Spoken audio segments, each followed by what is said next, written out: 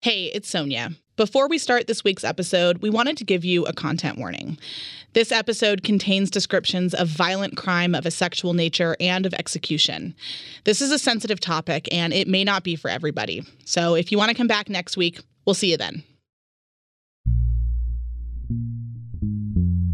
The last time Utah executed someone was in 2010. Ronnie Lee Gardner was convicted of murder and sentenced to death. He spent 25 years on death row before his execution by firing squad. I'm Emily Means. And I'm Sonia Hudson. This week on State Street, we're going to talk about Utah's debate over the death penalty.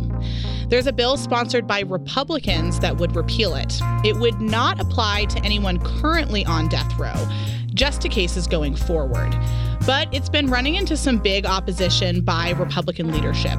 It's been stuck in the Rules Committee all session long, and it just got assigned to a committee last week.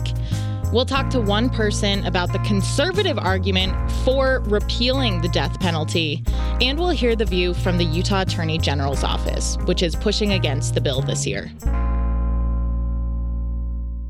The U.S. reinstated the death penalty back in 1976, and since that time, Utah has put 7 people to death. And like we mentioned earlier, the last time that they did that was in 2010, so about 12 years ago. And again, that was Ronnie Lee Gardner, who was executed by firing squad. That was actually a choice that he made back in 1985 when he was sentenced. Right. He had the choice of either lethal injection or firing squad. Utah got rid of the firing squad as a method of execution in 2004, but because Gardner was convicted before they eliminated that option, he was basically grandfathered in. Mm-hmm. A group of reporters was there to witness his execution. I talked to Jennifer Dobner, who was a criminal justice reporter with the Associated Press at the time, and she described what that experience was like. So the execution room is shaped like a rectangle. It is, deep inside the prison. It has cinder block walls that are all painted white. And in the center of one wall is the chair. And it's a black metal chair that sits on this riser. There's a headrest, and then there are straps for the legs, for the waist, for the arms, and one for around the head. And so about 25 feet from where the chair is the other wall where the gun port is.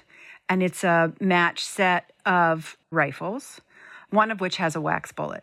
And then on either side are these observation rooms. The drapes are closed over the windows before the thing happens. And then they open, and the lights are very bright in the chamber, and they're all pointing at the condemned. And so he's wearing a dark navy jumpsuit and a white T-shirt.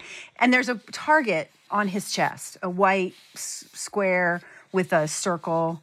And then the warden came in. He asked Mr. Gardner if he had anything to say. Mr. Gardner shook his head no. And then they placed a hood over his head.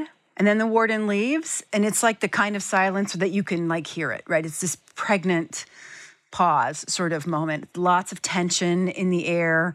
You sort of don't know when it's coming. So then it's sort of like this surprising explosion when it happens. We didn't see any blood. I thought it would be sort of messier than it was, but I think the dark clothes made it difficult to see. The warden came out and, lifted the hood to check his eyes and then looked for a pulse on his neck. I can't remember if he said something or if he just made a sign that it was over, but it only took, I want to say it was 2 minutes and 17 seconds from the time that he was shot until the time that he was pronounced dead. So it was very, very quick.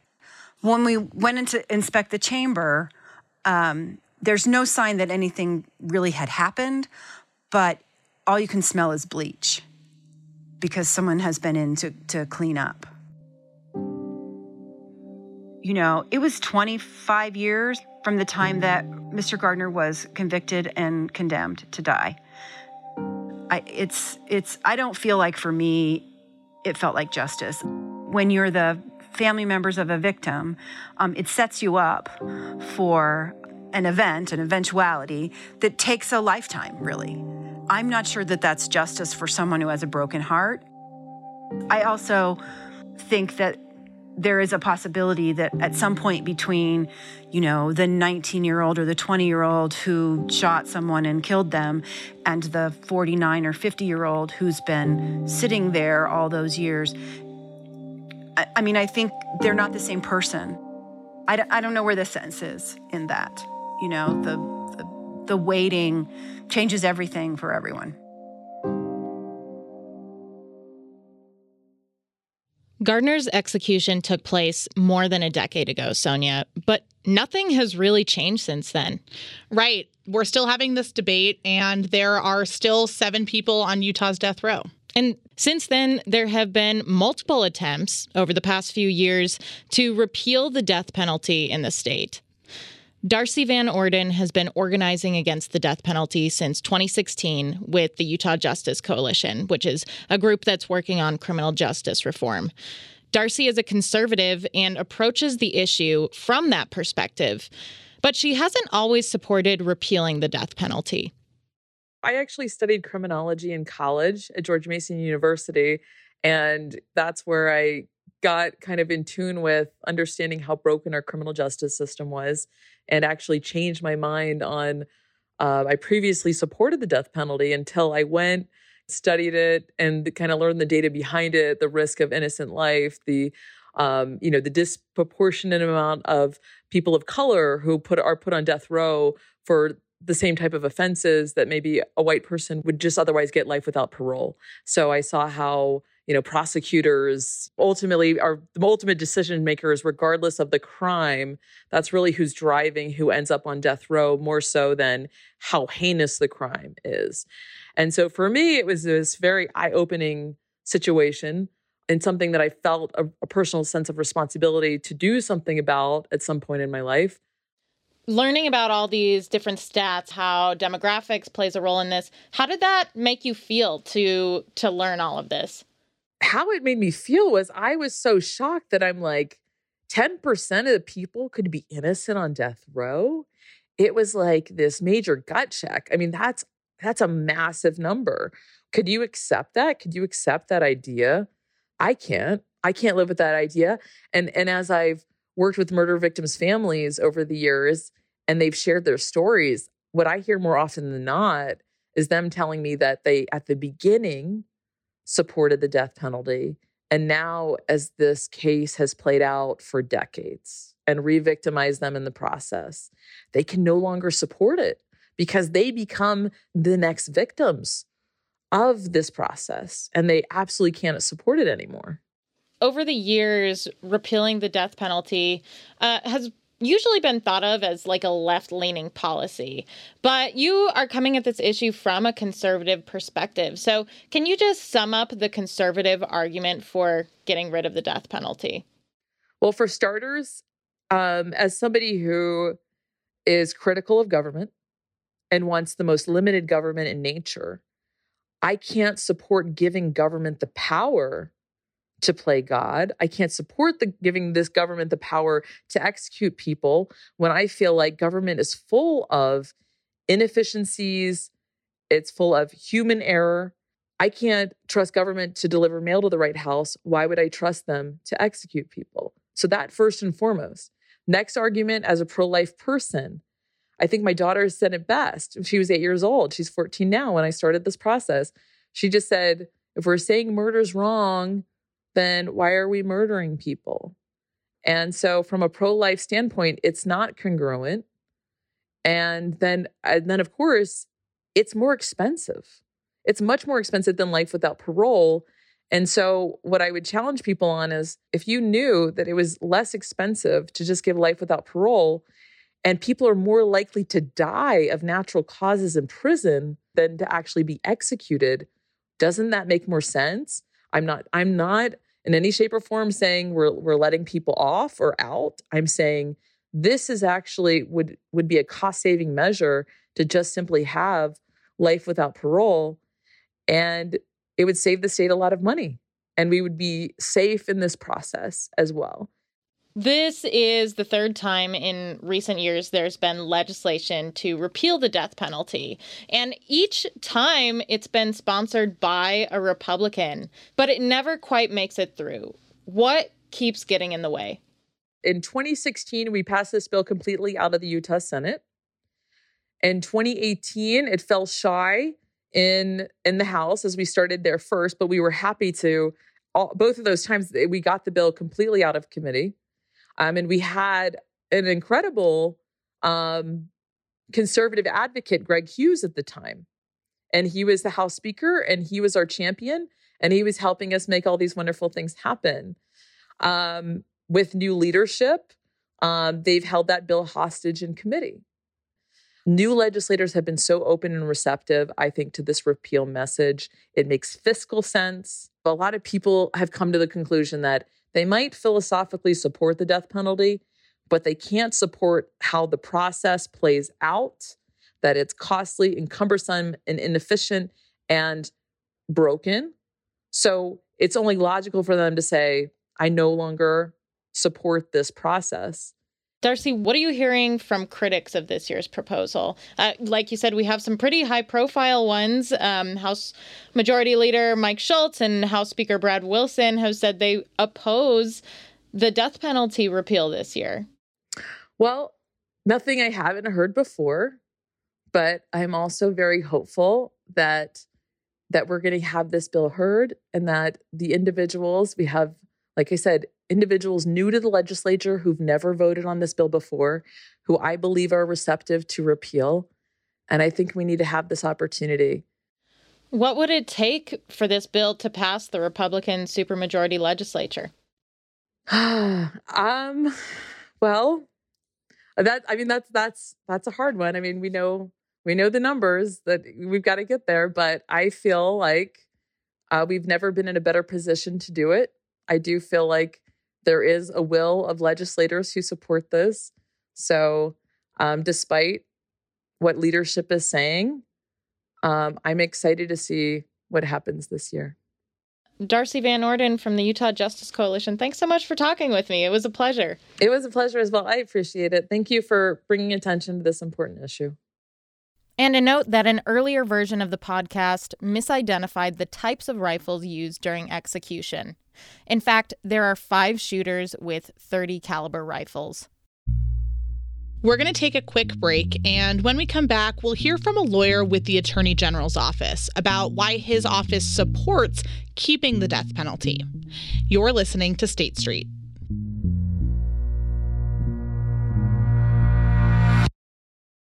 Support for State Street comes from the Hinckley Report podcast, a weekly roundtable discussion about the biggest political headlines in the Beehive State. Find new episodes of PBS Utah's The Hinckley Report every Friday, wherever you listen to podcasts.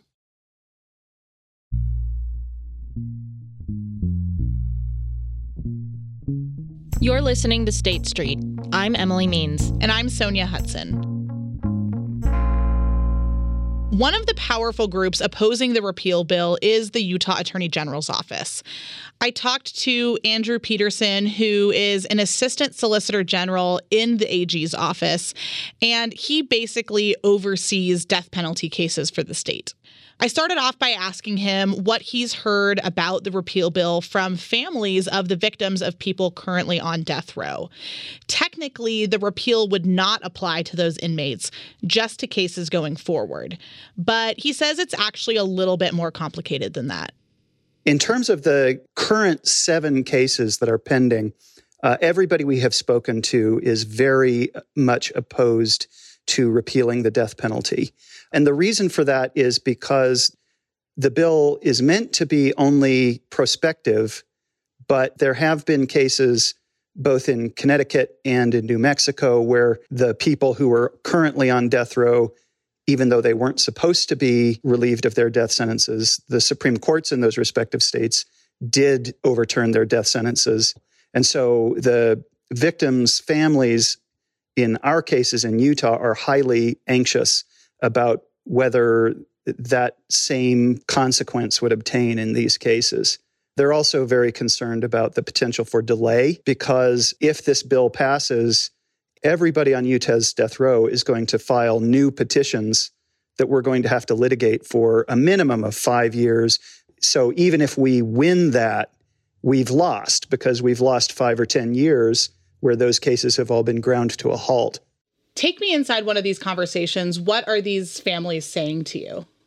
All of them are saying the same thing, that they're frustrated with the delays in their cases, and that's, of course, understandable. The cases have been delayed far, far too long, but they are also committed to seeing the case through to the end, whatever that end may be, because they retain hope for obtaining justice. These are not ordinary murder cases. These are the worst of the worst that have done unspeakable things. In one of our cases, he smashed his way into the grandmother of one of his children. He beat her bloody. He sliced her throat 4 times. And then he anally and vaginally raped her with that butcher knife. He then went into the closet where he hid from the police, and he found himself in the closet with a 4-year-old girl who had been hiding and watched the murder. He molested her in the closet. This is not an ordinary murder where life in prison is an adequate punishment. This is an extraordinarily gruesome, brutal, and heinous crime. Wow, that's awful. Thanks for sharing that, though. I think it really, really illustrates what we're talking about here. Can you summarize some of the main reasons why the Attorney General's office supports keeping the death penalty in place? There are 2 main issues that we consider to be more important than the rest.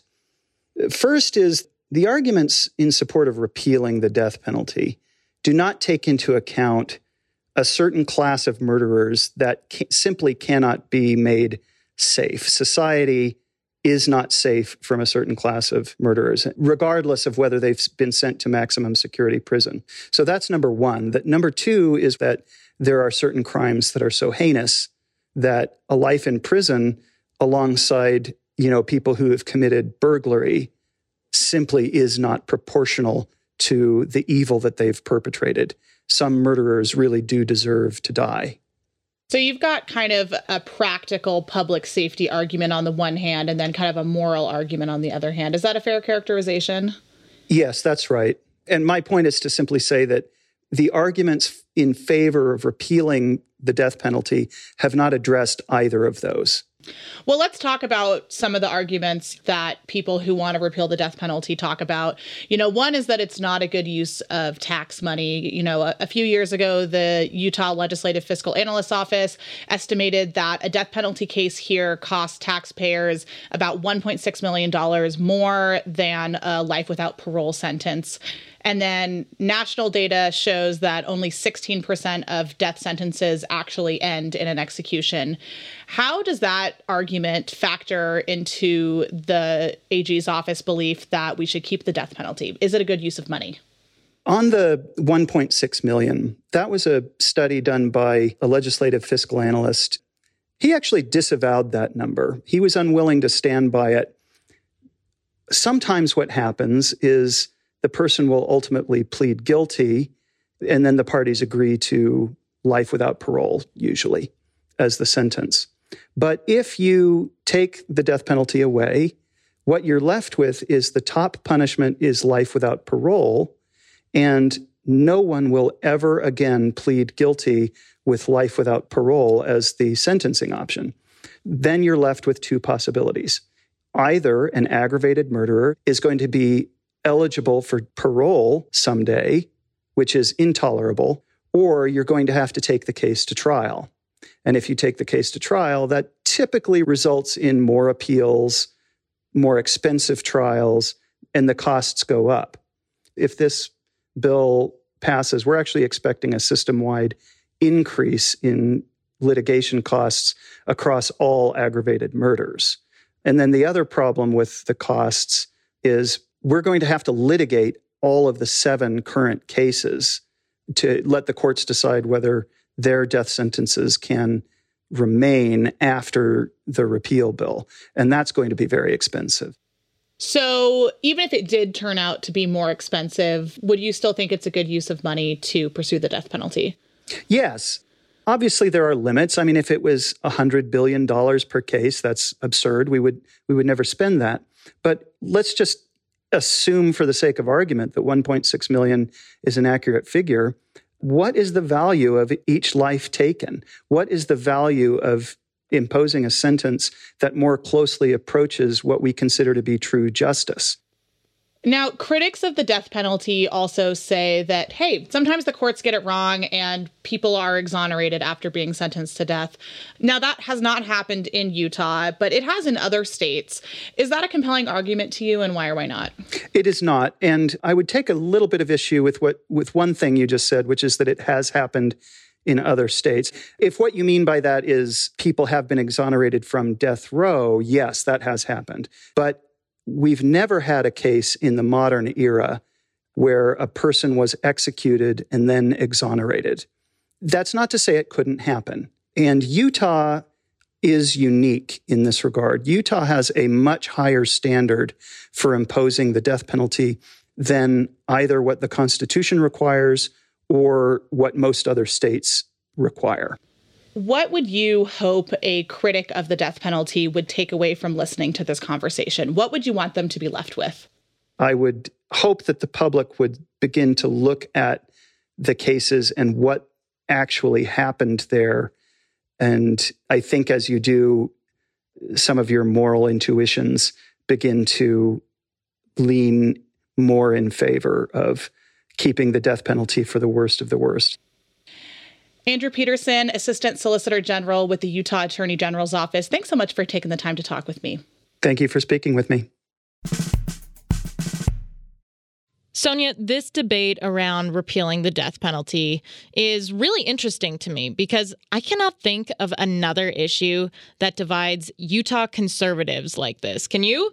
Well, maybe the Mitt Romney versus Mike Lee / Trump debate, but I can't think of anything that's actual policy that will impact Utahns that divides conservatives like this issue does. Right. If we're talking policy, this one is really unique. And I'm having a hard time holding in my head these arguments that Darcy makes. It's not government's role to be involved in this. It's too expensive. And if you're pro-life, you shouldn't support it. And then Andrew is saying these cases are so bad that we need to execute them in order to get justice for the families.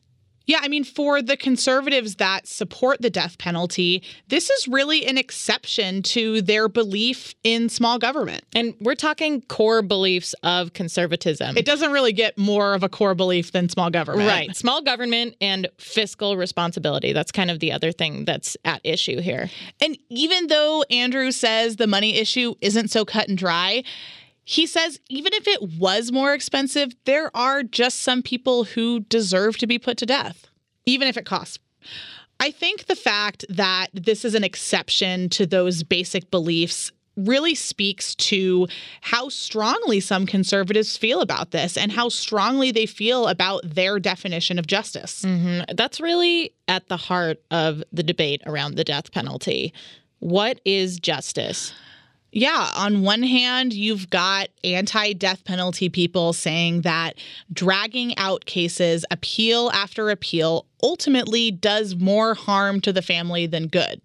And then some of them even say that execution, the state killing people, just doesn't sit right with them. And that's a really personal moral belief. Mm-hmm. But on the other side of this, you've got death penalty supporters who say these are the most evil people. The crimes are so heinous that the only punishment suitable for them is death. And that's what some families of victims want to see. And if you take away that option, Andrew says that you might see more serious offenders finding ways to plead out of life without parole, so they could potentially end up back on the streets. And Emily, these aren't really political arguments. I mean, I think at the end of the day, it really comes down to your own set of ethics here. And so if we're talking about what's going on at the legislature this year, based on the pushback from Republican leaders in the House, I think it's really unlikely that the death penalty repeal bill will pass this year, and it will meet the same fate that it has the other years. Yeah, I totally agree. I would be truly shocked if it made it through the legislature this year.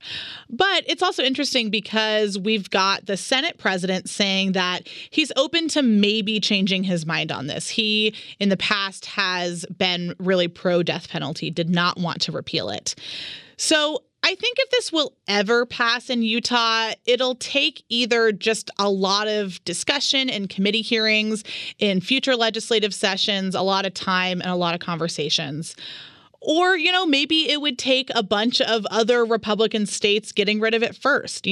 Right now, just 23 states have repealed capital punishment, and only 5 of those states have solidly Republican state legislatures.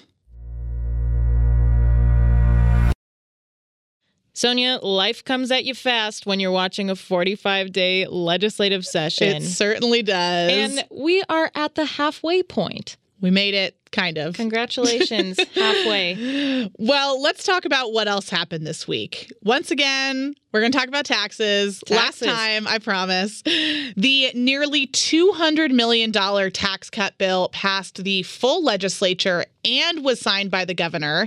And included in that now law is an across-the-board income tax cut and an earned income tax credit to help low-income people, and expanded tax credits for people who are on Social Security. Police reform is back again this year, at least at some level. A bill is moving through the legislature that requires police to intervene when they see another officer engaging in misconduct. That misconduct could be something like using excessive force. It also requires them to report that misconduct, and it prevents any retaliation against them. Lots of people came together on this one, Sonia, including law enforcement, activists, and the Salt Lake County District Attorney's Office. So that was really pretty remarkable, and the sponsor of the bill was really proud of that. The Senate unanimously passed this bill. And, Emily, that really fits in with what we've seen from police reform efforts the last couple years. If you want to pass a police reform bill in the Utah legislature, you need to get that buy-in from law enforcement.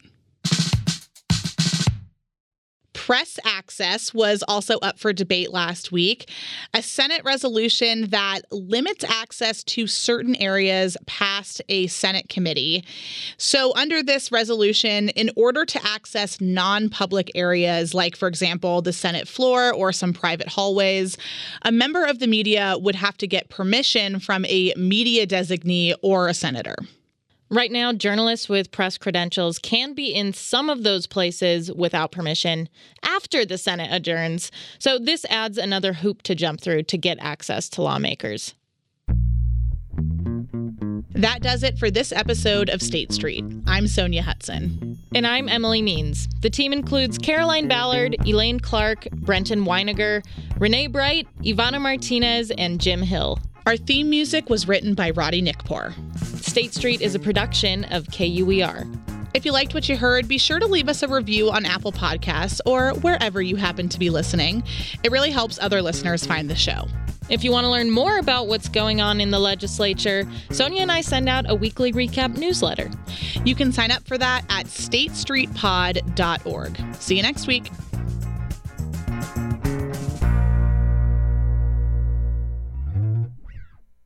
We are at the halfway point. We made it, kind of. Congratulations, halfway. From KUER.